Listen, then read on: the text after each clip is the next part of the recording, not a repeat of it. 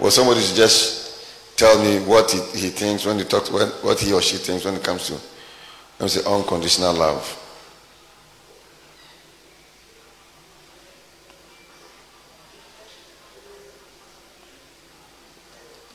So word is missing.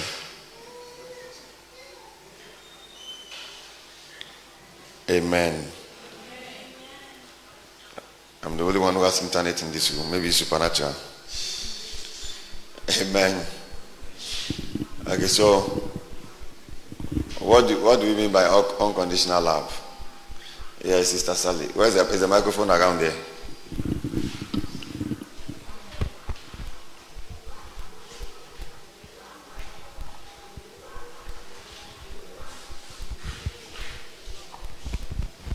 Glory. Glory. Thank you, Papa, for the opportunity. I think that unconditional love is love that has no limitations. So just like God loves us without limitations, if you say unconditional love, it's just love without limitations. Love without limitations. Amen. Who wants to add up to what she says? That's powerful. Thank you very much. Who wants to add up to what the husband? So this is a great responsibility of the husband. Is that not true? Okay, who wants to say something? Glory. Glory. Loving with no particular reason. Once you loving with no particular reason. Yes. But once you add a because to it, then it ceases to be unconditional love.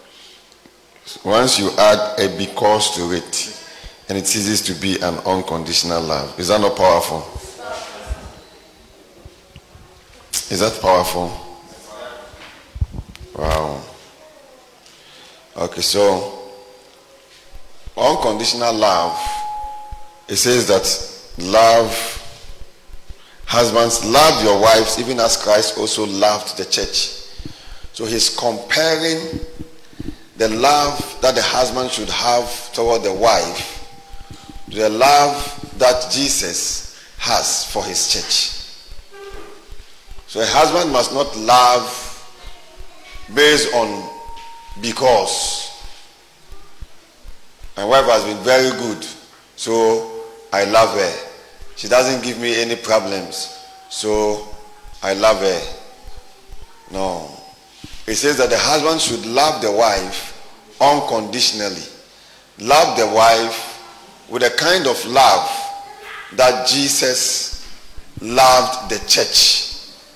And not only loved the church, but sacrificed himself for the church. He gave himself, or he sacrificed himself for the church.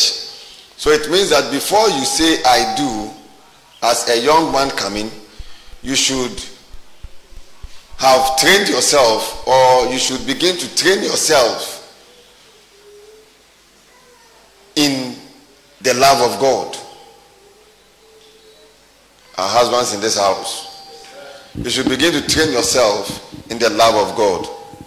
We have to train ourselves to love our wives beyond any other thing. Now, when it talks about this kind of love, it's a God kind of love. I don't want to go into all of that now. But I can share with you one or two things from scriptures that demonstrates an unconditional love. Amen. So it says, husbands, love your wives, even as Christ loved the church and gave himself. So first of all, the husband must love the wife with a kind of love that Jesus has loved the church. You can write it down. Secondly, the husband must be willing and able to give himself. To give himself. To make himself a kind of sacrifice. To be sold out completely to the wife. To be sacrificial when it comes to the wife. Now, when we say sacrificial, it doesn't mean that you are just doing something. What I'm talking about when I'm talking about be able to sacrifice is that you'll be able to take a lot of things that in your egoistic tendencies or character you may not take. Amen. So the reason why I was talking about all the cholerisms and all that, if a husband is choleric or is that kind of thing, a person may mostly be a no-nonsense person. Amen. So the demonstration in the home will be a no-nonsense demonstration. Did you hear what I said? But if we are putting all those things aside and we are focusing on the word of God, then even if you are choleric or phlegmatic or sanguine or whatever it is, the scripture is a yardstick. God wants everyone, regardless. I don't know where all those cholerisms and all those came from, and I don't want to trash it. Amen. But God wants everyone, regardless of your cholerisms and phlegmatism, to love your wife even as Christ loved the church. So if the scripture doesn't regulate you, or if you are not renewed to what the scripture is saying, then you will not be able, because we are, like I said yesterday, we are in a generation where we are not doing what the word says we should do. We are now learning. But if we learn to do the scriptures, first of all, we will love our wives without what? Condition. We will love our wives with the love of God, not with human love. There are different kinds of love, but I don't think I should talk about that now. Amen. But you love your wife with a kind of love that Christ loved the church and gave himself. Now, that kind of love, take us to 1 Peter. I just want to explain the love aspect. I said, number one, you love your wife as Christ loved the church. Did I say that? And number two, you love your wife and give yourself. You are sold out. You give yourself. Now, when you give yourself to something, no matter what comes against you from there, because you are fully giving yourself to it, you still stay with it until it becomes what you have in your mind that it becomes. Is that true? I said, is that true? That is what it actually means when the scripture says you have given yourself to something. I'm not talking about when you have given yourself to something and then one or two comes up and suddenly, so I gave myself, but now let me leave it and look for something else to do. Here he's talking about Christ giving himself. That means that he gave himself to that point where when the people were saying, bring us the thief, the armed robber, and arrest this young man, he didn't sit down and say, no. He went through the whole process to be able to present the kind of church he was looking for unto himself.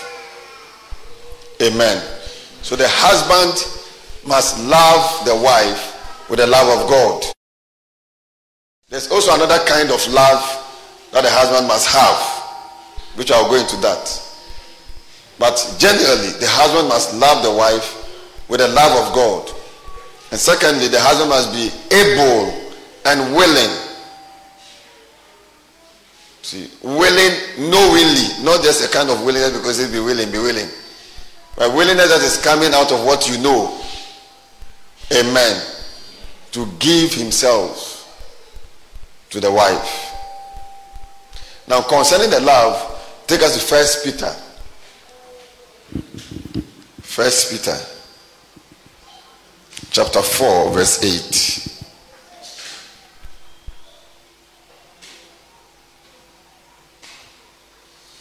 First Peter chapter 4 verse 8. Are we there? Are we there? It says, and above all things, have fervent love. The King James word it translates charity is love. Have fervent love among yourselves. It says, for love shall cover the multitude of sins. So it means that the God kind of love covers multitudes of sins. The kind of love that the husband should have toward the wife is the love that covers multitudes of sins. Did you hear what I said? Did you hear what I said? The kind of love that does what? Covers multitudes of sins. The love that has what it takes to cover multitudes of sins. To cover multitudes. So you cast your mind back to when your wife did something against you, or what? Did something against you, or did something you didn't like. You see? Or, like I said yesterday, the husband is an example. Or the wife retorted to what you said. See? The wife retorted to what you said that you didn't really, in a way that you didn't like. But in all of that, it says that have a kind of love toward that your wife, or toward your wife, in a way that you cover all the multitudes of sins. So true love that a husband has covers multitudes of sins. So that the husband doesn't bring back a past fault, or the husband's love is not dependent on fault or no fault. I thought you write that one down so that you remember. It's not dependent on fault or no fault. It's not dependent on fault. It's a love. It's a love that genuinely loves the wife. You hear what I said? And this is an instruction. This love husbands. So he's giving, how many husbands do we have here? Now he's giving you God is giving you an instruction. So you say, thank you, Father, I received that instruction. Then he says, you say, what is that instruction? It says, I'm instructing you that from today, love your wife as I love the church and give myself for the church. You say, yes, sir, I hear. Is that not true? Then I'm telling you that that kind of love covers multitude of sins. Amen. Have you written that one down? Another one is here. Hebrews. Oh. Is that not powerful? I said, is that not powerful? So he's talking about the kind of love that is more than just I love you because you did this for me. Whenever I talk, you say yes, sir. You see. So once the wife is playing her role of submission and recognizing the husband as the Lord of the home, and the husband is also working toward that, the wife is working toward that, the husband is working toward that. You see, I'm not saying you demonstrate that at once, but as you know, you begin to work toward that. That becomes your drive in the home, in the marriage. Knowing how to recognize your husband as the head, as the leader, as the Lord. The husband learning and also knowing how to love the wife beyond the faults, beyond the insults, beyond the harsh words. You didn't hear what I said? You are building a home. Romans chapter 13, I think.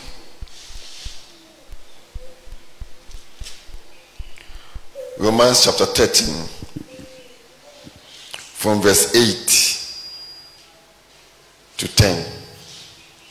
Romans chapter 13, from verse 8 to 10. On the same love, the same kind. I'm just going to give you some, one or two on that. So that you know when it says that, because when we say all conditional love, it's like, oh, unconditional love. But the scriptures explains what exactly.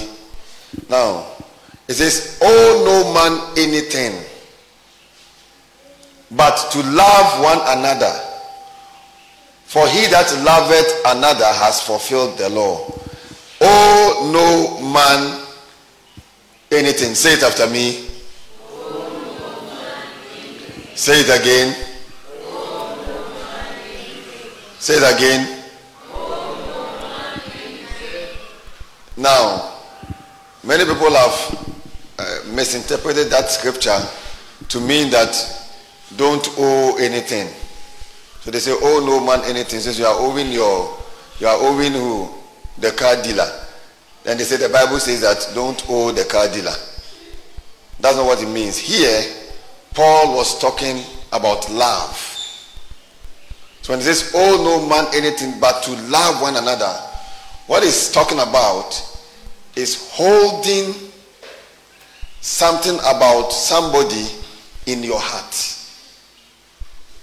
When you hold a grudge in your heart, a fault in your heart, you are owing that person something.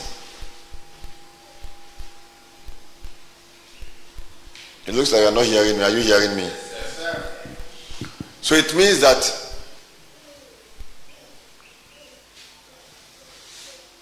can you give me a newer translation of that so that it becomes clearer? NIV. So here it doesn't mean that, oh, no man anything, though. Oh, the guy is coming to take his money for laptop. They say, oh, the Bible says, oh, no man anything and all that. That's what he's talking about. You see. But what he's talking about is that when you owe here, now, let no debt remain outstanding. That means that don't keep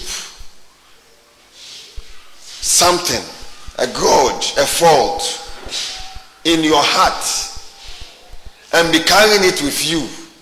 So if I hold a grudge against God in my heart, I'm owing him something. You hear what I said? Did you hear what I said? That's what the scripture means. So it says, owe no man anything, or let no debt remain outstanding, except continuing debt to love one another. And go back to the King James. So what is he telling us? He's telling us that don't owe your wife anything. He's telling us what? Don't owe your wife anything. That means don't carry the issues or what your wife has done against you in any way, in any form, in your heart. And I'll give you a scripture that battles this point later on. Amen. I said amen. Amen. But to love. This for he that loveth another has fulfilled the law. Continue. For this, thou shalt not commit adultery, thou shalt not kill, thou shalt not steal, thou shalt not bear false witness, thou shalt not covet. And if there be any other commandment, it is briefly comprehended in this saying, namely, thou shalt love thy neighbor as thyself. Verse 10. Love worketh no ill to his neighbor. Can we read this scripture? 1, 2, go. Love worketh no ill to his neighbor. Mm-hmm. Love worketh, can you give me the NIV of that one also? Love worketh no ill to his neighbor. Love doesn't plan. Have you seen that you hold a grudge to the point where your wife cooks for you and say you won't eat? It says love does no harm to his neighbor. Love worketh no ill to his neighbor. Love does not work ill to his neighbor. To work ill, to do something harmful, to do something painful. Are you writing it down? To do something harmful, to do something painful, to do something that is like a form of retaliating. Love does no harm to his neighbor. Is that not powerful? Who heard what I just said there? So love worketh no ill to his neighbor. That's also another side of love. So we ought as husbands and husbands to be, is that not true? We ought to train ourselves. That's why I said that marriage is not built on ignorance. Marriage is built on knowledge.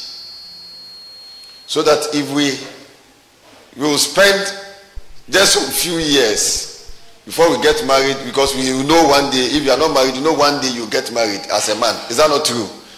By Emmanuel, is that not true?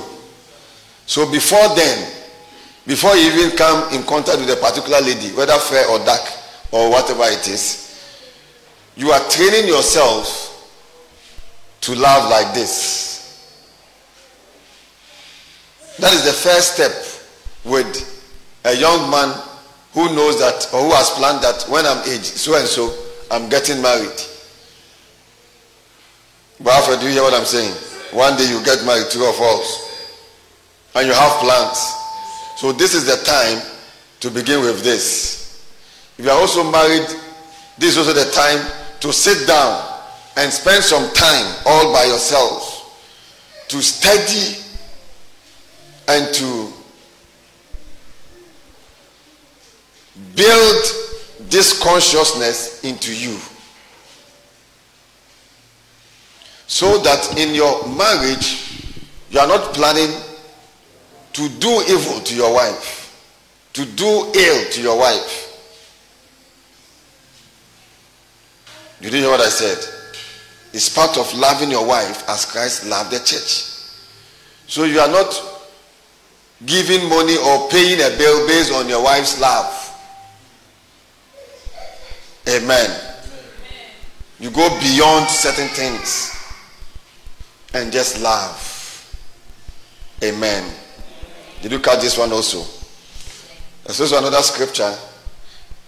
Shall I give you some scriptures about this love? Shall I give you? I don't have much time, so I have to give you. Say, give us, sir. So that you can study all these things yourself. Amen. Go to Ephesians. Thank you, Jesus. Ade Alikataya. Ephesians chapter 4, verse 31 to 32. Ephesians chapter 4.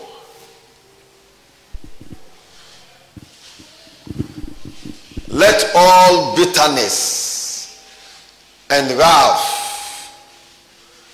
and anger and clamor and evil speaking be put away from you with all malice. Let all bitterness and wrath and anger and clamor. Then it says that, continue. And be ye kind one to another, tender-hearted, forgiving one another, even as God for Christ's sake has forgiven you. How? For Christ's sake. So why do you have to forgive your wife? For Christ's sake. Did she say sorry? No. But for Christ's sake. Write it in your book. Did she say sorry? No. For Christ's sake. Is that not strange? For Christ's sake. So you say that, my beloved wife, I forgive you for Christ's sake. By the time you've gone to work and you've come back, with all that happened in the house, you are forgiving her for Christ's sake. You're not now coming to demand sorry before. That's what he's saying here. Is this not a, Jesus made a statement about marriage. The disciples, they said that this thing is so hard. If this is it, then we don't have to get married. I don't have time. I'll give you that scripture. When they asked him about divorce, and he said, Moses, because of the hardness of your heart. This from the beginning, it was not so. For when God created them, he created them male and female. But from the beginning, there was no need for divorce. They said, but why did Moses give us a bill of divorcement? Because under the law, because of what was happening, God had to permit Moses to give a bill of divorcement. So when your wife does one or two and you don't like, you go to his parents and give a bill of divorcement and say, you keep your daughter. I'm going to look for another person under the law. So they were asking Jesus that, why then did Moses permit us and give a bill of divorcement? And then Jesus told them that from the beginning it was not so. and that he created a male and female. And that because of the hardness of their hearts, because under the law their hearts were hardened, God said, no, these people, their hearts are so hardened. Moses, I'm permitting you, do a bill of divorcement. Any man who wants to put away his wife, let him just give a bill of divorcement, and then that's all, the marriage is broken. Amen. So when the disciples heard, then Jesus said that what God has put together, let no man therefore do what? Put asunder. And when he said that, then he says, verily I say unto you, anyone that puts away his wife and gets married to another person has committed adultery. And when the disciples heard that, they said, hey, if marriage is that difficult, then our hands are lifted. This one day we can't do it. Amen. So that's what I'm trying to say here. It says, love the husband, love your wife as Christ loved the church and gave himself. Forgiving your wife. Forgiving your wife. Do what? Forgiving your wife just as Christ has forgiven you. So you look at the last time you were driving and you saw somebody or somebody's car passed by you and you said, when it Jimmy be. And Christ forgave you for saying those words. That's how simple you can calculate it. You may say, as for me, I have not done anything. I have not gone to chase a particular lady, or I have not done this. But you made an utterance. When it Jimmy be. Is that not true? And the person will roll down his glass and you say, bully. How do they call that? Bulu. And then after you even said all the bulu and you drove, when you were saying that you were on your way to church, when you entered the church, you took the microphone and started singing. And Christ didn't do like this. Christ didn't just do like this. She's singing after saying bulu.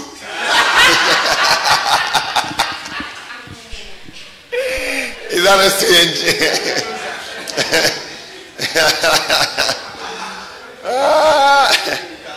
By the time you are holding the microphone will drop on the ground. You carry it again, it drops again. Hey, what is happening? They are trying to let you know that you made a mistake somewhere. You've offended somebody or you said something. And that's not what he's saying here. Is that what he's saying here? So Christ loves us so much that once we do all of that, when we come and we are singing and we are all of that, he's still blessing us. You see, so he's telling the husband to love the wife in a way that the husband forgives the wife, does not think ill about the wife. Because normally when there are even misunderstandings, the tendency for you to begin to think all kinds of negative things about your wife is there. Or decide not to even do all of that, mind her and all that is there. But it says that we should forgive. Amen. And we are all being perfected in love. Say, I'm being perfected in love. And it's important we all learn and perfect ourselves in this kind of love. Verse 33, is it there? Go to Ephesians chapter 5. Come on, shout glory. Ephesians chapter 5. Can we go there quickly? Amen. I don't want to dwell on only this one so that I can enter. So you see with this, be ye therefore followers of God as his dear children, or as his beloved children. The word dear there is his beloved children. We are God's beloved children. And walk in love. Look at a husband or a young guy and tell the person, walk in love, walk in love. Walk in love. So it says, and walk in love as Christ also has loved us and has given himself for us an offering and a sacrifice to God for a sweet smelling savor. So the husband gives himself to the wife as an offering. As a what? An offering. That's the second point on giving yourself as a sacrifice, an offering. Is that simple and short? We don't have time to go into all of that again. Amen. There's still more to talk about in Colossians, but I think it's okay with what I've shared. But on that same point, let me take you to Peter. He take us to Apostle Peter's epistle. 1 Peter chapter 3 from verse 1. In fact, we will read from verse 1, but because we are talking about the husband, let's go to verse 7 quickly, then we'll come back to 1 Peter chapter 3 from verse 7. Because we are on the husband, I want us to go there. Are we there? Likewise, you husband, say me husband, dwell with the wife, because he started speaking from verse 1. It says, dwell with them according to knowledge. What knowledge is he talking about? This knowledge I'm talking to you about is what he's referring to it as knowledge. Dwell with your wife according to this knowledge, giving honor unto the wife. Do we have husbands here? And we have men here? Can the men and the husband, those who are not married and those who are married, can we read this scripture together? 1 to go. Hey, the way you are reading it, dear. Again, 1 to go. Likewise, ye husbands, dwell with them according to knowledge, giving honor unto the wife, as unto the weaker vessel, and as being heirs together of the grace of life, that your prayers be not hindered. He's talking about the husband. It means that the wife, the prayers can never be hindered. So did the husband. So I have a message like that. One of the hindrances to prayer is this. The hindrance. There are hindrances to prayers. Amen. One is this. That your prayers be not hindered. Amen. It says, dwell with them according to knowledge, giving honor unto the wife as unto the weaker vessel. Giving honor. Giving respect. Giving what? Respect. Unto the wife as unto the weaker vessel. Now, he used the weaker vessel not because the wife is unable, because he wants us to know, he wants us to treat the wife as a special kind of person. To treat your wife as a special kind of person. To treat your wife as a fragile person.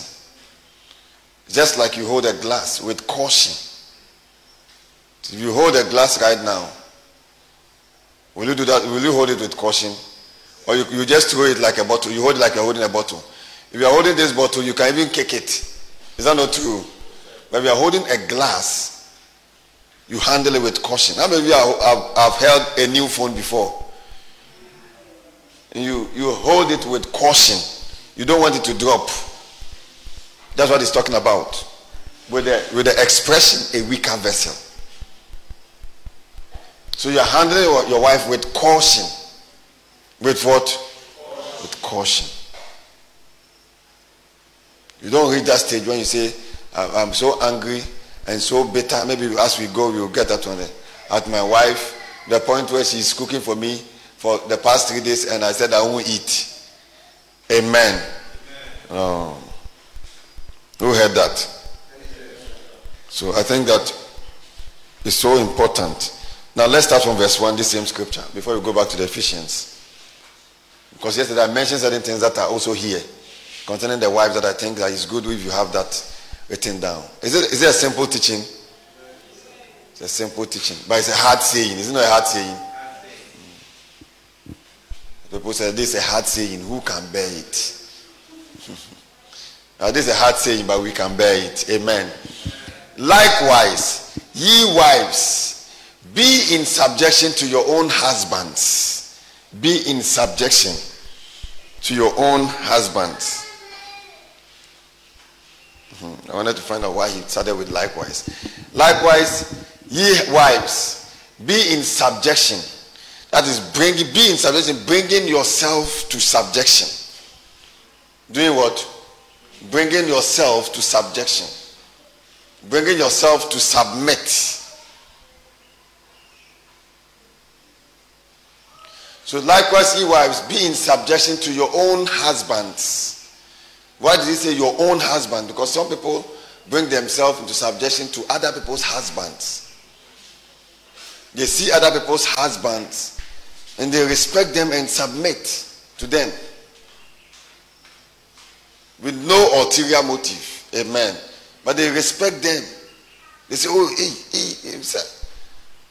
But when it comes to their own husbands, they can't bring themselves into subjection to their husbands. It says, be in subjection to your own husbands, so that if any husband, if you are married to a husband and that husband is not born again, that's what it's referring to. If any obey not the word, as if that husband is not born again, doesn't go to church, is living his own kind of life. But having said this, it's important you understand that the scriptures admonishes that you marry a believer. The scriptures admonishes that you marry a believer. Don't marry a fraudster. Marry a believer. Do you know what I said? And the scripture admonishes that you marry a believer. But then if you get married to an unbeliever, or you are married to an unbeliever even before you got saved, or two of you were not saved, amen. There are instances like that. Two of you were not saved, and then you just got married. Then later, you hear the gospel, the wife, and then you get saved.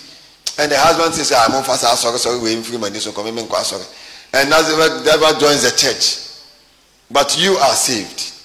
He says here that if any obey not the word, or there are also certain husbands who act like they are saved to come and look for a lady in church. And after their wedding, they are not saved again. They are looking for them, they don't come to church. Do you know people do that? There are a whole lot of things in churches. Don't act as if you don't know what I'm talking about. There are people who enter the church just to look for a church girl, as they put it. Then after that, they don't go to church again. After the wedding, because see on Sunday, young but you're already married. So it says, if any if any obey not the word, they also may without the word be won by the conversation of the wives. Now, this means that if the person is not born again, is an unbeliever, he doesn't obey the word, doesn't believe in the word, that same person can be born again without you preaching to the person. How? It says by your conversation. The word translated conversation is behavior. By your godly behavior. Your husband who doesn't know the scriptures, doesn't want you to even see you reading the Bible, doesn't even believe in the Bible, by your behavior can be won to Christ without you preaching the word. Did you see it there? That's what it's talking about. If any obey not the word, they also may without the word be won by your behavior, by the conversation of the wives. Is that not powerful? There's an expected behavior of the wife. There is what? An expected behavior. It means if your wife is supposed to reach that point of where her behavior can win a soul, not her speech, can win a soul in the home, then there's an expected behavior. Is that not true? Now it continues, because this is a semicolon. So continue. While they behold your pure behavior, your chaste, your genuine, chaste conversation, that means pure, genuine, godly behavior, coupled with reverence. So the wife must demonstrate a kind of genuine, godly behavior.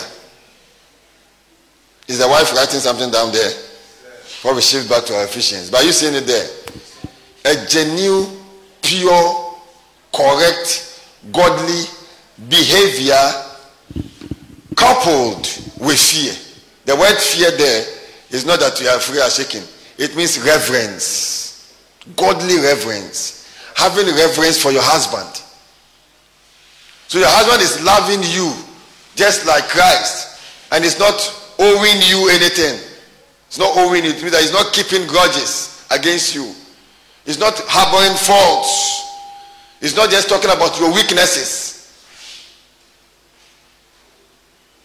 And even to that point where he forgives you as Christ has forgiven him easily. Whilst the husband is building that knowledge or is living that knowledge. Because remember, he talks about that knowledge in where we read earlier. The same book, the same chapter. Likewise, ye husband, dwell with them according to knowledge. That's the knowledge I'm giving you now. According to what? Knowledge. It is that knowledge. Another translation is according to wisdom. But that's what I'm talking about with the husband. Then it says, the wife also. So whilst you are also demonstrating pure conversation coupled with reverence, it means that the wife must have reverence for the husband. Respect and reverence. Do you see there? So every one of us have the role to play. So whilst the husband is focusing on all this love and all that, and the wife also is focusing on what I've been sharing yesterday and today, and the husband is focusing on being a true leader in the home, all of us are working on building the home. If you heard that, shout glory. You understand what I'm saying there?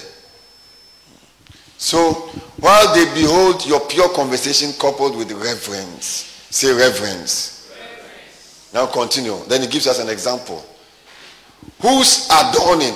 Now, here he says that whose adorning, that means that he's talking about who's dressing. He's talking about women because, you see, Peter also knows. Peter was married. Paul was not married. Paul had a grace for celibacy. But Peter was married. Amen. Peter was married. And because Peter was married, Peter understood certain things also about marriage. Peter knew that women love to dress and dress well. Amen. So he said, who's adorning or who's dressing, let it not be that outward dressing, such as plaiting the hair. How many of you have done your hair? How many of you have done your hair here? So such as plaiting the hair, see, and of wearing of gold. My necklace is gold. This is gold. You see, and what? And of putting on of apparel, nice dress, and all that. Don't let your behavior just be a behavior of wearing dresses, driving a good car. My husband has bought me a good car. You see, plaiting your hair, wearing of gold, and all of that. But rather, because there's a semicolon, continue. But let it be the hidden man of the heart, in that which is not corruptible. So a kind of lifestyle which has nothing to do with corruptible things, like what I just mentioned. Even the ornament of a meek and quiet spirit. So I said, it means that he's expecting a particular behavior from the wife. Did I say that earlier on? That is what he's explaining here. That a meek and a quiet spirit.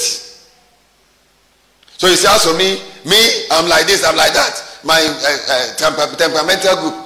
Here is not temperamental at all. Here, it says, but let it be the hidden, let your behavior be of the hidden man of the heart. Let it be from your inside. Not from outward, not outward appearance, but inside. Let it be a demonstration of a meek and a quiet spirit. A demonstration of what? A meek and quiet spirit.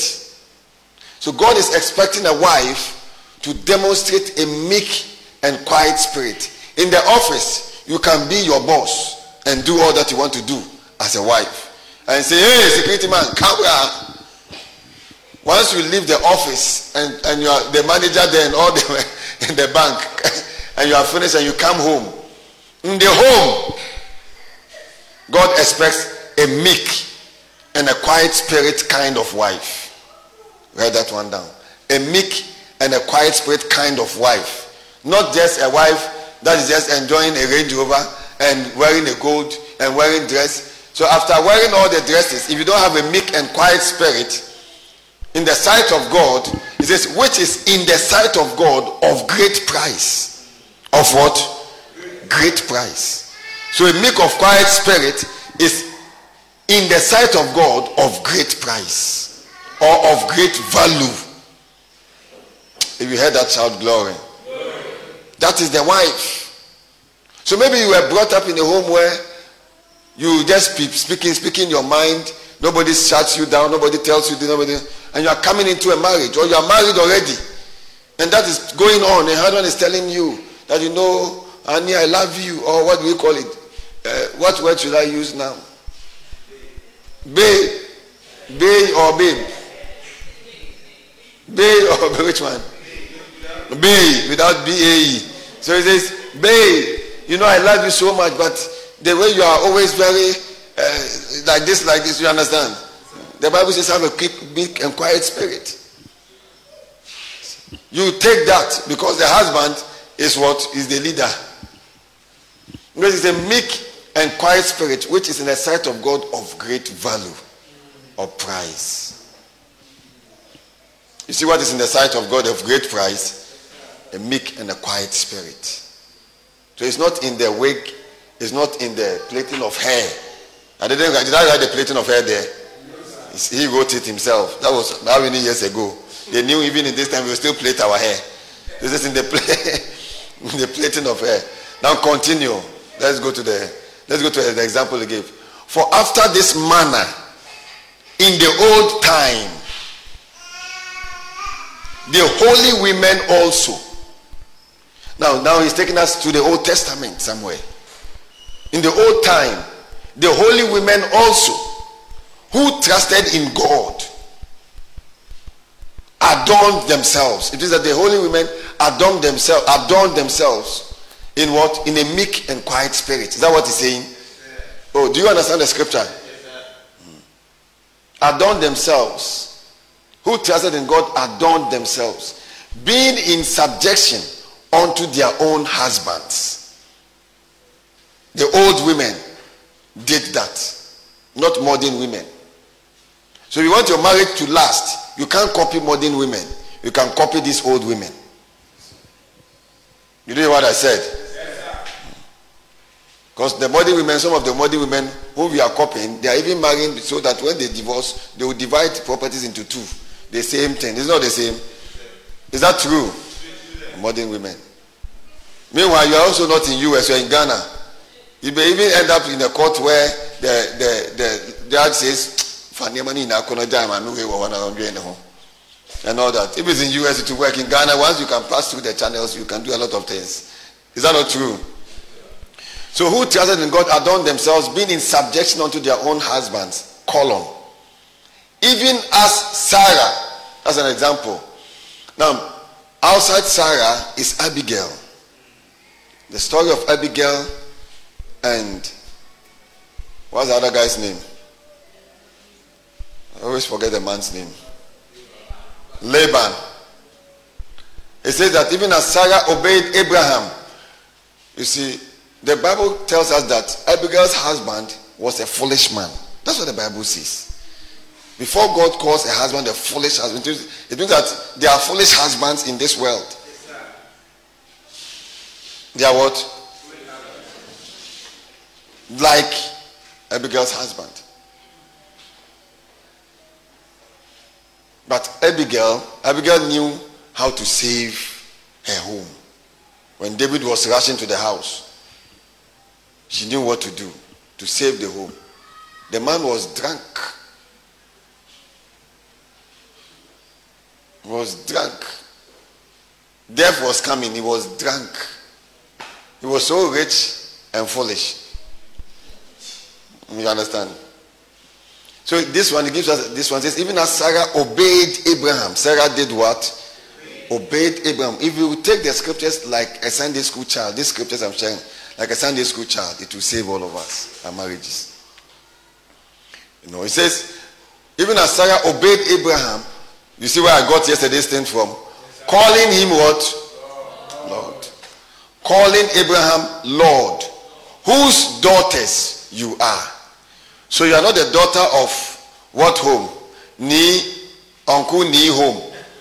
So you are married and you are bringing the uncle ni way of handling marriage to come and meet Mr. So and so. No.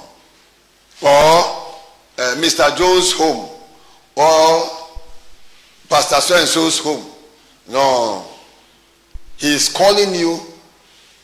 He's calling us what? Daughters of Sarah. So I'm a daughter of Sarah. Whose daughters you are, as long as you do well and are not afraid with any amazement. I'll continue. Is this not a powerful thing? Who caught something there? Did the wives catch that one there? So it's important you go back and look at that and cultivate a meek and quiet spirit. He did not say that the Holy Ghost will give it to you. Did he say that? Oh. But I pray, give me a meek and quiet spirit. No. Cultivate it. A meek, that's a humble and a quiet spirit. Let me go on the men so that it doesn't become biased. Is that not true?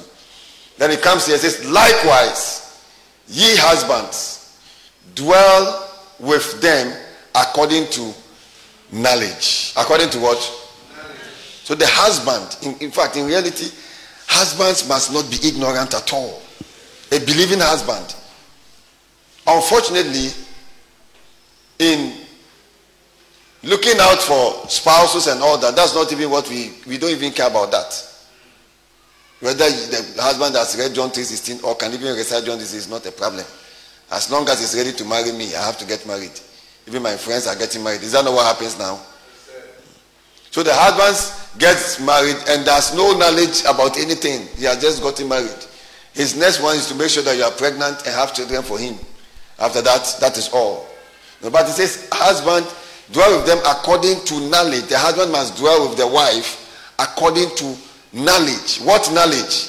The knowledge that you are the head of the home, the Lord of the home, and you are living in the home. You are setting an example in the home, in all areas. An example. Did I share that yesterday? The knowledge that you should love your wife as Christ loved the church and gave himself. Love your wife with the kind of love that Christ has towards his body, the church. That's the knowledge the husband must have. So it says, likewise, ye husbands, dwell with them according to knowledge, giving honor. So it says, have reverence for the husband. Now here it says, have respect for the wife. Say respect. Say respect. Giving honor, giving respect, adoring the wife or your wife respectfully. So sometimes men say, you should respect me. In this house, I'm the Lord. You should respect me. In all the things, it didn't talk about respect. It talked about reverence. And there's a difference. There's a difference between reverence and respect. It says reverence. Reverence is like esteeming somebody highly in a way. You revere this person. That's why we call some people reverend. Is that not true? You revere somebody. So you esteem your husband. You don't look down on him because your salary is greater than his own. So it's give him reverence. Or because now his things has come down and your own is top. So it is said that in certain nations in Africa, once a man loses the job, I was listening to some seminar on marriage like that. He's like a nobody in the home because he has lost his job. There are people like that. But once the husband loses the job, or loses the job, the husband loses the job because of any reason, maybe COVID reason or whatever reason, the husband has become a useless person in the sight of the wife. But that's not what it says here. It says that give reverence. Then here also it says give respect unto the wife as unto the weaker vessel. Handling the wife as a weaker vessel. That's why he's talking about loving. Loving unconditionally. You treat as a weaker vessel. You don't want to break her heart. You don't want her to have sleepless nights. Do you get what I'm saying? And be so emotional and not even know what to do next. As a weaker vessel. So if you want to understand this simply, when we close, just take a glass like this and handle it. Even when we tell you to throw the glass, you may not throw it. Is that true? You are handling that glass with caution. With what? Caution. With some kind of extra carefulness. Did you hear that? Some of you are sleeping. Are you sleeping or you are here? If you are here, give me a wave and say, Papa, we are hearing you. Okay. So it says that as being heirs together of the grace of life. Why? Because you and your wife, born again, you are heirs together of God's grace. Because you are sharers of God's grace. You are sharers in God's grace. You are partakers of God's grace. Two of you together. So it says you are sharers together of the grace of life. That's God's grace. The grace of life. So that your prayers be not hindered. Now this translation, this one, when you study many school of thought or Bible, scholars and all that, think that it means that because husband and wife are supposed to pray together, if these things don't take place and there are issues in the home, sometimes it prevents them from praying together. Amen. But I don't agree with that here. Amen. That your prayers be not hindered. Come on, shout glory. Who understood what I just explained there? So that Sarah called Abraham what? Lord, Lord. So now we have Lord Gabi and Lord who? Lord Nana, Lord Obed, Lord Papa. Is that not true? Now can you give me the NIV of the verse 7?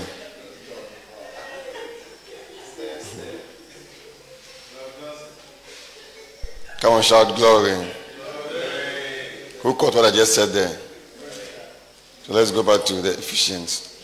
So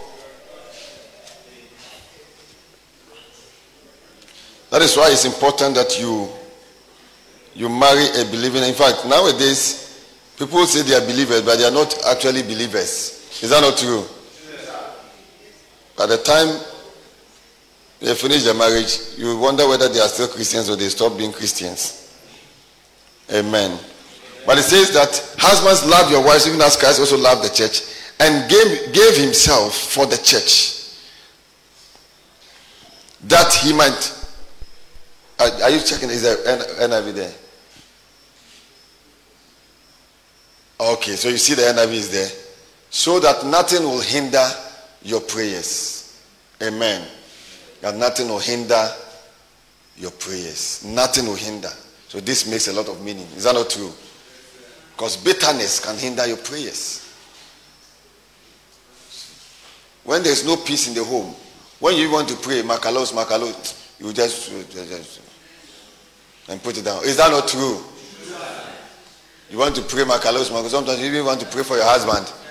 You say, Father, I pray. You say, Father, I pray for Kojo. I'd better use that time to pray for my own father. So that nothing will hinder your prayers. So when there is peace, and there is what? Unity, and there is love, and there is reverence, and there is respect, and there is submission, we can freely pray with no hindrance. In fact, we flow freely. Do you know that? Do you know that you can flow freely spiritually when your home is peaceful and all that? When there is heja a little bit, all your spiritual, you must suspend it until the thing is settled. Is that not true? It's true. So by the way you are saying it's true, so it looks like. So go back to Ephesians chapter 5 and let me conclude, and then we can go and. So it says that the church and gave himself for the church. So we said number 1, the husband should love as Christ loved the church. Number 2, the husband must give himself as an offering, a sacrifice. The sacrifice doesn't mean that he's sitting down and you just call and be sending him around, and no, that's not what he's talking about. As a sacrifice, it means that he's sacrificial in the whole home setting. He's not just absorbing things into himself and calculating things. 25th, this happened. 22nd, that happened. 24th, that happened. And piling up things. He has what it takes. His he's able to accommodate things. Is that right? It's accommodating. That's what he's talking about. He says giving himself. Because Christ Jesus, as I speak to you, is accommodating of us. Is that true? No matter what you do, Christ still loves you. So a husband must be accommodating of the wife. Does it make any meaning to you? And not just pointing things everywhere. Just stop pointing things. Did you hear what I said there? Is that there? Go to the King James of that. So it says, gave himself for the wife. You have a responsibility as a husband to give yourself to your wife, to give yourself, to be committed to your wife. To be what? Do you know what that means? It's to be committed to your wife. You can't miss that call without calling back. No matter where you are. Yesterday I said, no matter what money you have, you with different woman, you come and sit in the house and be drinking soup with your wife. Don't let all this money driven. No, I didn't call back. I'm very busy. I'm so busy. In all your busy schedule, call back or pick the call or send a message. There are some of you who work in offices that the only time you act as if the only time you can send a message is 6 p.m. and all that. Meanwhile, if somebody sends that actually a client is after you, as I talk to you, he's holding money, dollars. He wants to buy that thing. You know, even if you are on a tree, mountain top, you come down and enter a bush somewhere to call. Is that not true?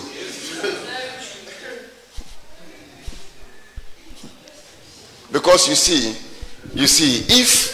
if something bad happens to you as a husband, no matter where you are working, if you work somewhere and something happens to you, the first point of call is your wife.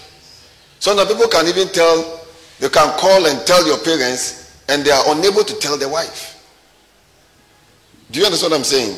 Because of the closeness you have. So if you are acting like you are untouchable husband, untouchable man, and as for you and all of that, if God forbid, if something should happen in the negative, there are husbands who go places that their wife even never knows where they are passing. See, something should happen, but I thought he was on his way to Kumasi. Oh, but well, this happened in Osu. Hey! Yeah, father-in-law will be calling. What happened? I heard that my son was driving. Suddenly, he just felt feverish and he has been rushed to the hospital. What happened? Your son, father-in-law will be calling the wife first. Is that not true?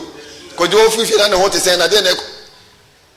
Then Abena too says, Kojo didn't say he was going to that direction. I don't even know all of that. Now, why would they be calling the wife first? The point of call will always be the wife first. So you can't be so busy not to return your wife's call or your husband's call, or not even to send a message. And you can't be so angry not to also return or pick or send a message. These things are so important. Because as we said, there are a lot of things that happen in homes, in life, marriages, and all of that. And some of these things are very important. Your wife must know where you are going, especially the husbands, because they are calling you Lord John. So you trim me out there. Utu kakweni maybe a offer. Is that not true? Utu me out there. You don't know where you are passing. And walk in love as Christ also has loved us and has given himself for us as an offering. So I said, be accommodating, be able to absorb certain things that are not even good as the man, and you do that as an example, so your wife learns that from you as a good example, as the leader in the home. Is that not a simple teaching and powerful teaching? So let me just conclude with this. Amen. It says that he might sanctify and cleanse the wife with the washing of water by the word. So the husband has a responsibility to sanctify and to cleanse the wife, to sanctify, to set the wife apart, to cleanse the wife, to work on the wife. And God asked us that what if the wife is what? Is unwilling. If the wife is unwilling, you must bring that wife to me. Is that not true? Why would the wife be unwilling? How many of us know, how many of us wives or even ladies, you are not married or single ladies, let me put it that way. Before this thing I just said or before yesterday, ever thought that your husband has a responsibility, a role or a responsibility to do a work on you? How many of you ever thought that? That he has to work and present you to himself. A perfect person. How many of you ever knew that? In your counseling, you are taught sanguine. So when you say, then she's already a sanguine. You can't do anything about her sanguinity. You can't do anything about that. You just take her like that and live with her in all that. Is that not true? But the scriptures tell us a quick and quiet spirit. There are places, no matter your sanguine, have a meek and quiet spirit. Is that not true? The sanguines for them, they are like, they say that they are likened to monkeys who move everywhere. They are jumping from place to place and all that. In all your jumping from place to place, make sure you don't jump to the point where by the time your husband comes home, you don't know where you have passed. You are in some party somewhere. Every day, every party, you are there. And some of you wives are like that. Every party, you are there. Change. Maybe may not be a sanguine, but change. Don't be in every party like that. Is that not true? Don't be a partisan Christian. in quote. Every party you are there. Tomorrow is my brother. The next day is my cousin. The next day is this. Your husband says, party, oh, you know they are my family. I can't do anything. You are married. You are one flesh now. Do you know what I'm talking about? So that your husband may not say, don't go. Because if the husband says, don't go today, don't step out of this house, wahala deo. So he won't try it. But he may say, oh, this your party thing is becoming plenty. You see him say that, maybe one. See him say that, maybe two. You see, you sit down and say, hey, it looks like Kwejo is concerned about my party, you know. There's too much out in every Saturday. Every Saturday, there's a cousin wedding, nephew wedding. The next day, naming. The next day, this. I always say always showing new dresses.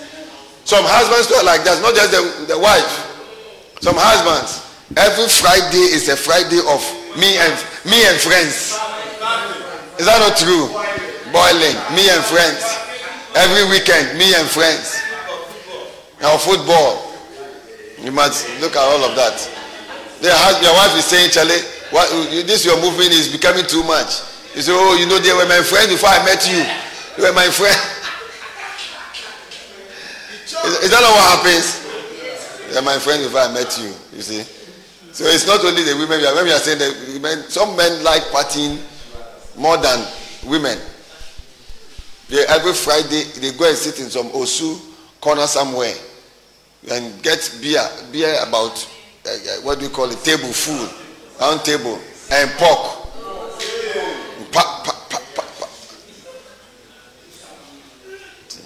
Is that not strange? You know there are Christians too like that. There are Christians like that. That's why the Christians we call worldly Christians. There are Christians who still they can drink more than even the person who is creating the Alomo Bitters owner. There are Christians like that. Some bring it to church. They are drunk in church. I knew a man like that. Every time he comes to church, where we were going to, he was so drunk. When he sits down a little bit and he's so tired, he'll pass behind the corner somewhere, enter the washroom and begin to take cigar. You see, so it's like that. It's important. And let us all be prayerful in our marriages. Let's be prayerful because the enemy doesn't want a stable home. Amen. Let's be prayerful. It says that he might present it to himself, a glorious church. So if the person is not willing, then there must be a talk. Maybe today we are able to talk about, maybe one day we talk about that communication and how to settle disputes and all. But there must be a talk on it. Because sometimes it depends on if the lady doesn't know all these things and you say, you don't know that the Bible says, Bible ben you. So those are the different. But any person who knows from scriptures what I'm sharing, because these things are not things we even talk about more in marriages. Is that not true? But we are supposed to start doing counseling maybe a year. And then when we teach you small, we let you go and now start working on training yourself in walking in love, because you can't just automatically start walking in God's love. It's training. You're being perfected in it. The same with submission. The same with reverence and all of that. So you have time because you want your home. But today's youth doesn't want to have time for all of that. 1 year. Hey, is that not true? You're in a hurry.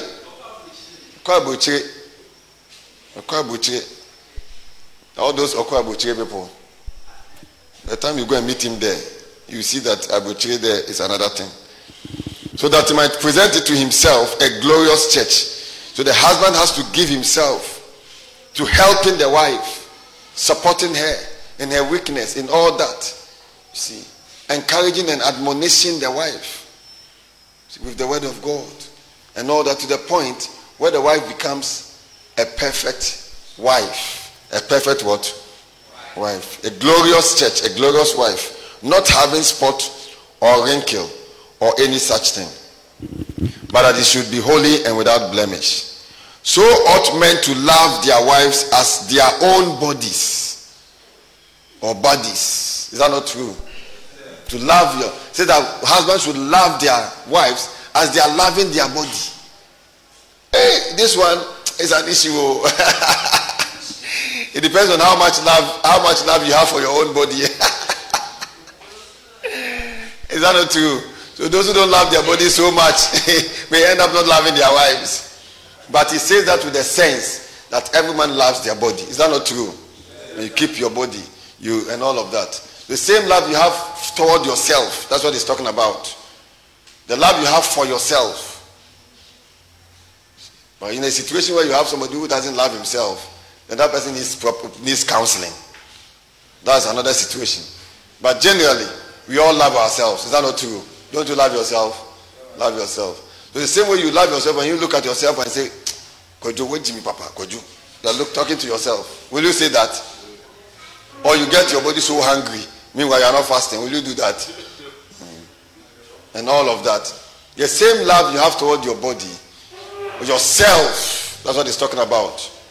Do you love yourself? Just extend that same love toward your wife, the same way you love yourself. So he said that what so ought men to love their wives as their own bodies. He that loveth his wife loveth himself. Wow. I thought you say wow to that. He that loveth what? Is it there? Ephesians chapter 5.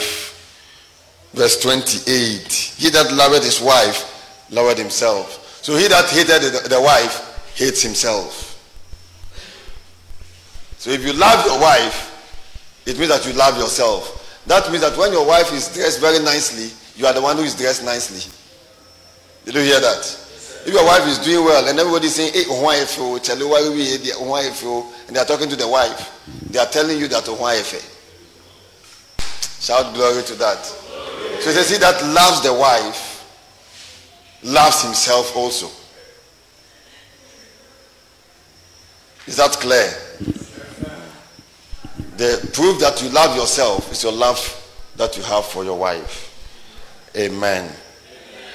And then it says, for no man ever yet hates his own flesh, but nourishes, and that's the work of the husband, to nourish, write it down, to nourish and to cherish the wife. I said that to love your wife as you love your body. You can write it down. If you love your wife, it means you love your body. As a husband, If you love your wife, it means you love your body. How do we know you love yourself? When we see that you love your wife. It's not when we see you wearing new shoes every day. When we see your wife wearing new shoes every day, we know that you love yourself.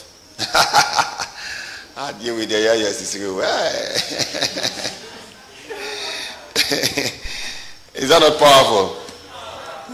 But it's so powerful. God loves women. God loves women. God loves wives.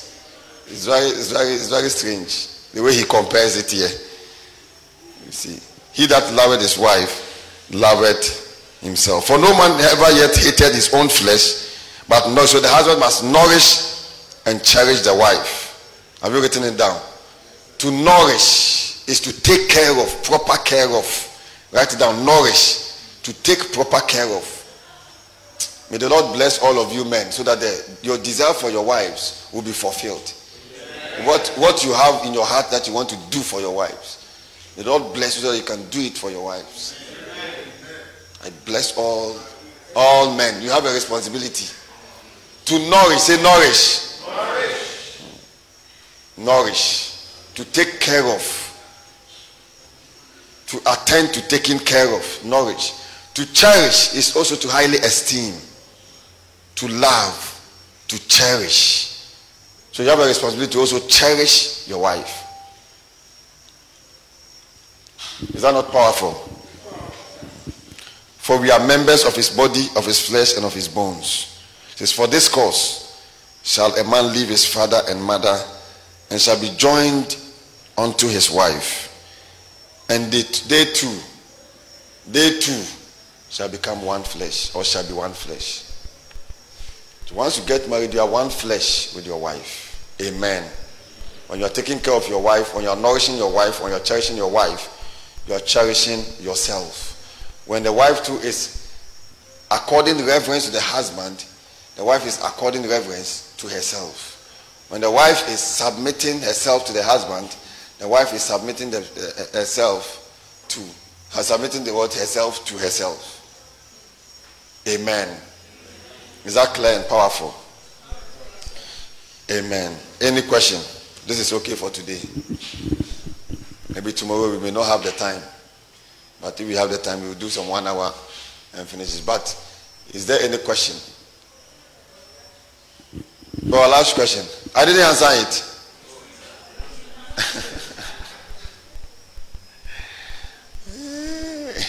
But our last question is a general question within WCN. He's giving a general question within, so it's difficult to fully give what you want to give because people out there may not have that mind that I'm giving here now. Is that not true? It becomes difficult. But once you know it, you give yourself. The point is, you must know how to go about what the scriptures say you should do. Nourishing, cherishing, correcting. You see. And the wife should be willing to learn from the husband.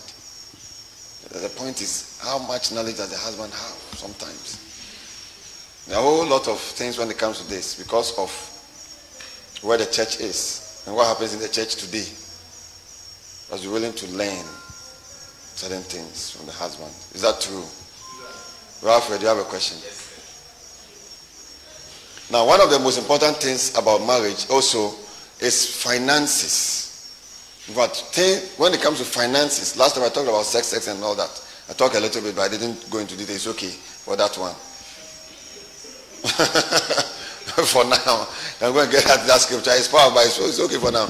But I think one area that is always, what do we call it, is finances in marriage. Finances in marriage. And that area must actually be talked about before marriage. We don't talk about that in the marriage.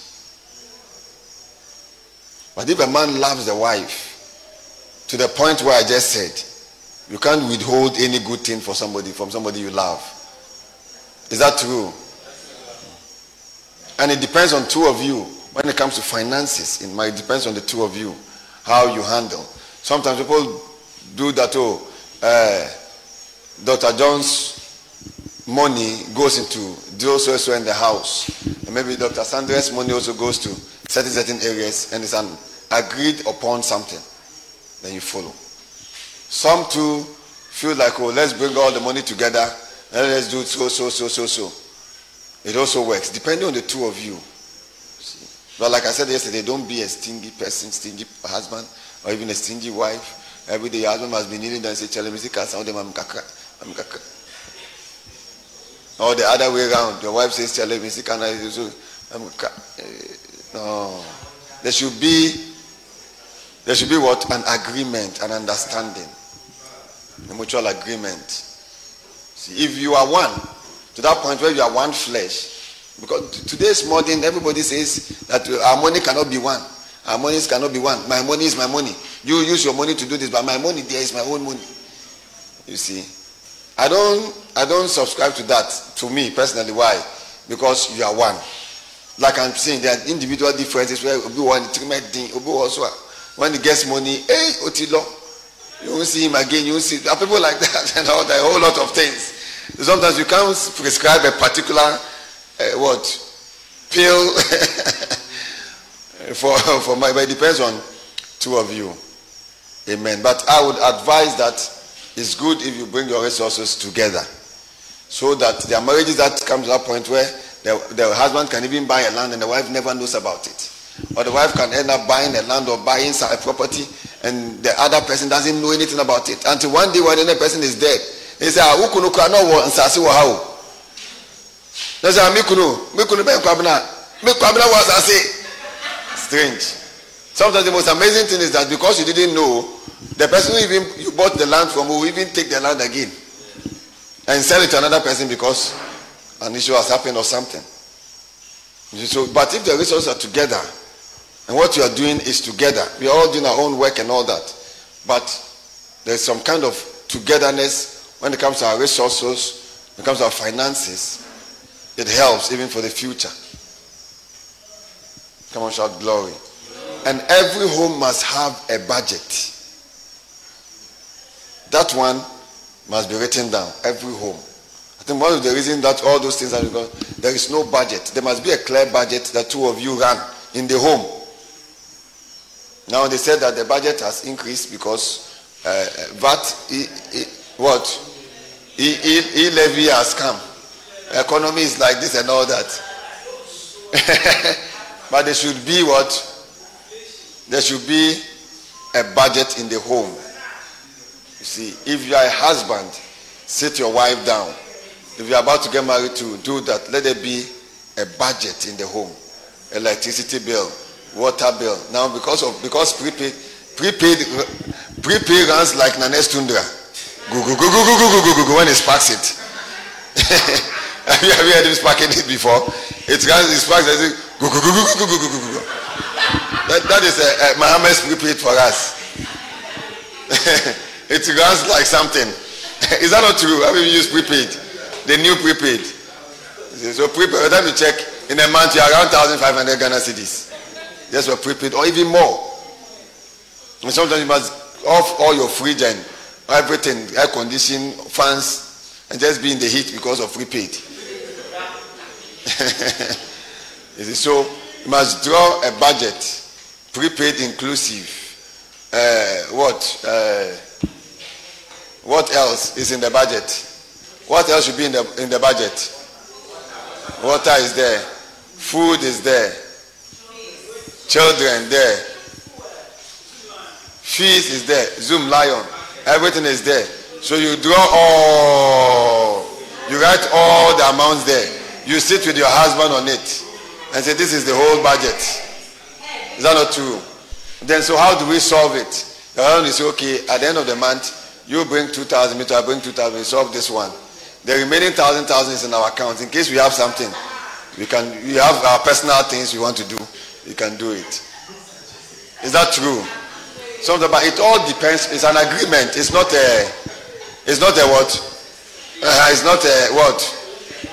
It's not a must or it's not by force. Depending, because some people too, you don't want to go into certain things. Amen. Some people just dash money. They dash money to outsiders. Dash money to outsiders. Dash money. Show outside gentility. That one is typical of men. Is that not true? You'll be doing outside gentility. Once money comes, your wife is waiting, you are going to pay. Now you are going around paying things outside there. You meet somebody, say, Kojo, hey, dog is here too. Kojo, 50 here.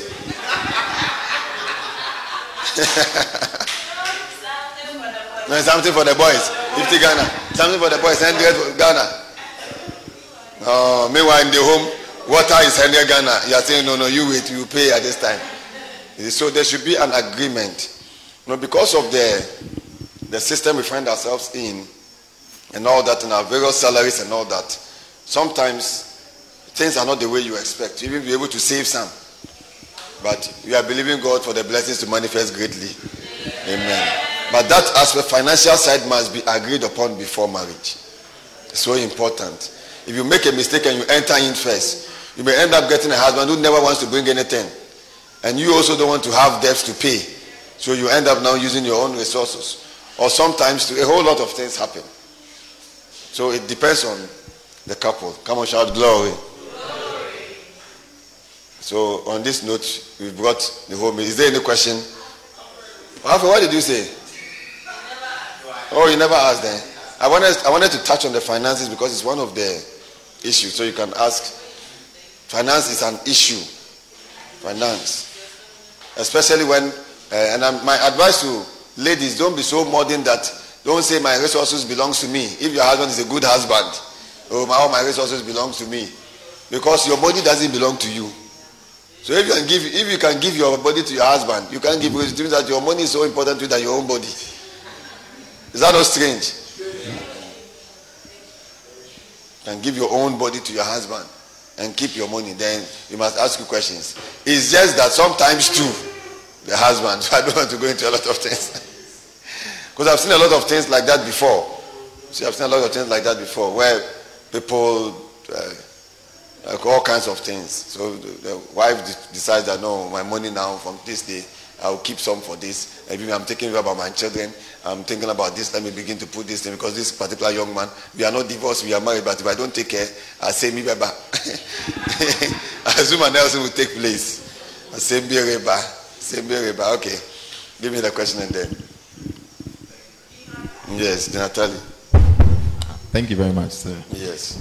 Yesterday, actually, you started talking about it, but yes. I think it wasn't conclusive concerning forbearance. Yes. So until yesterday, I had this notion that for me, if a guy hits you once in a abusive relationship, abusive relationship. Correct. If a guy hits you once, just walk. But yesterday, you talked about forbearance. Forbearing. Yes, because for me, if a guy hits you once, he will hit you again.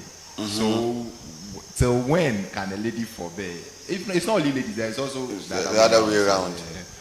For how long should you forbear? Is that not a powerful question also? So, what it means is this. We forbear one another. It means that you endure with certain things. Why? Because, like I said, we are all working on ourselves. But the exception is with abuse. See, we all have to come to be cautious when it comes to abuse. So the abuse is not even just physical abuse. When I talk abuse, like I just think, go. And it's not only men who abuse. Women also abuse.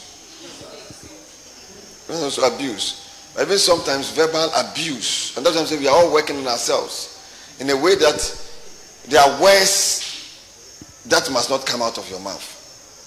So there are certain words that are so harsh.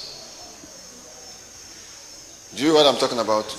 Certain words. But some of them are not to that point where you say, oh, because you insulted me today or because you had an issue and you said something about that I didn't really like and all that, I'm leaving the marriage. But it depends to what extent. It depends on you. The physical one, dear. Who will want to answer that question? Yes. Yes. Yes.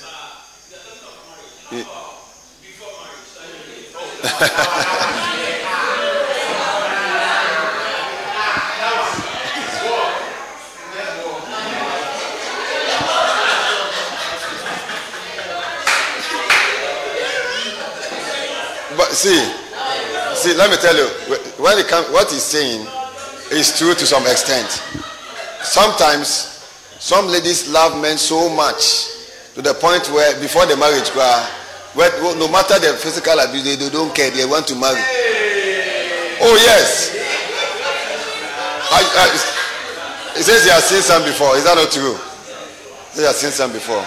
It's like yesterday when I said that sometimes you can see your husband as somebody who is just cheating every time before the marriage, cheating every time, and never changes. You still marry. So things happen like that. We are talking in a church, but when we go out there to find one or two, you see that things happen. But in all of that, I cannot say 3 times or 4 times or 1 time. You see, but you have to observe. You have to observe 1 or 2 things, and then see if you can endure. If you cannot, if you cannot, you have to see. One of the things that's very important is this: you should be able to have a spiritual person you speak to. You speak to. It's very important. That is why all this garden wedding is good. But today, people do garden wedding without any pastor.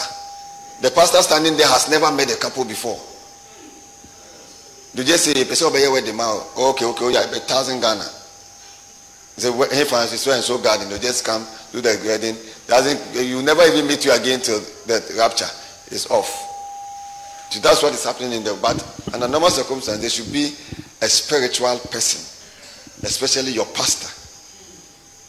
See, a person that you can confide in. When such person comes in, because sometimes people don't talk about it because they don't want to talk about it. See, but you can tell your pastor. The pastor can call your husband if you are in the same church. You're not in the same church, maybe your pastor can still say that it's my daughter, and call your husband or your wife, whoever, and bring the person and talk to you people, and still continues. Then you see the whole issue. You consider, you weigh the whole balances, and then you know what to do. Do you understand what I'm saying? But don't stay till the point where you are being killed. Don't stay to the point where you are being killed to die, where acid is being poured or water, poison is being poured in your rice. And you are eating every day. After 6 months, when we look at you, Agbena, your hand is working somewhere, your leg is working somewhere. You've gone home to be with the Lord. The Lord will accept you there. And the Lord will say, Akwesi, na then I will ye. So it's something we must look at. We cannot give a specific. You can sometimes even you, the pastor that is standing in to talk and all that. I don't know, you may end up, if you are not careful, you are not strong, you may end up becoming a third party within the 2 parties. But that is part of the job. Whether you're a third party or not, what can we do? Is that true? So it's very important. But if somebody tells you, a friend of yours tells you, this is what I'm going through, so. One of the things you can do is, past time, so I don't want to take that time. One of the things you can do is to tell her, ask her, do you have a pastor? Who is your pastor? How do you? People don't even know their pastor. Those are all the things that happen. You may not even be able to have access to your pastor, especially when you have a very big church. But you have access to a leader. A particular leader that you can trust. Do you understand? There are pastors when you talk to, they don't even care about it. They are so busy, they don't care about all the abuse. Until one day there is divorce and they'll say, oh, this is, and all of that. But the church is always structured in such a way that there's somebody who is your leader that you can talk to get to your pastor. And when you're able to get to your pastor, he can give you some counseling, invite 2 of you, talk to you, monitor the progress, and see what happens afterward. When he sees that it's still continuing and the way things are going, you can just say that, my daughter, this is my advice for you. That one is up to you to take it or not to take it. Or my son, this is my advice for you. That one is up to you to take it or not to take it. Amen. Amen. But don't stay to die and not fulfill your cause. My problem with that one is your children. Don't let your children suffer in the hands of a particular person who doesn't understand how to raise children. Meanwhile, you have gone home to be with the Lord and singing in the heavenlies. Your child is here suffering. So look at all of that. And then you work on it. Amen. So for now, this is the conclusion of the matter. Amen. But let us all be prayerful in a relationship. Like I said, let's make adjustments and work on one or two. Amen. Shall we? Is there any other question? Hey, about the first time, you have questions? Oh, not a list of questions. You are standing there with Obofopai talking about list of. It is one question. Say the list of questions. It was about 20 questions. 20 questions. By the time we are done, it will be 11 p.m. Some of us will be sleeping here. So you leave it. Just keep the questions. You answer them. Amen. But Emmanuel, another question. One. Let's see the question. If it's, you will push it to tomorrow. In the events of current happenings.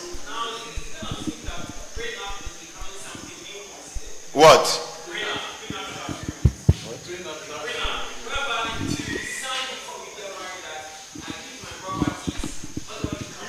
In Ghana?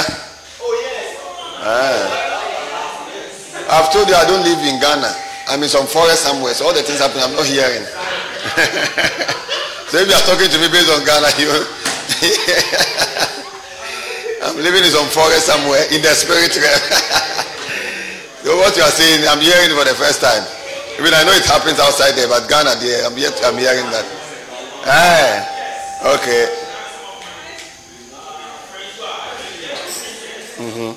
So this question, let's just answer it tomorrow, because tomorrow we have up to maybe 3 o'clock or maybe 2. So let's answer it tomorrow, because people are hungry. You see, if you want to make way into somebody's heart and mind, you must make sure that the belly is filled. God bless you all. Shall we all share the grace? So your question tomorrow, write it down. Then tomorrow we'll look for some 1 hour or 1 hour 30 minutes and answer those questions. Because we are all young. If we speak in tongues, and we don't handle marriage too. As speaking in tongues, you get to marry, then all your tongues will be silenced. Amen. So keep it, and then tomorrow we continue. Shall we all share the grace together? The grace.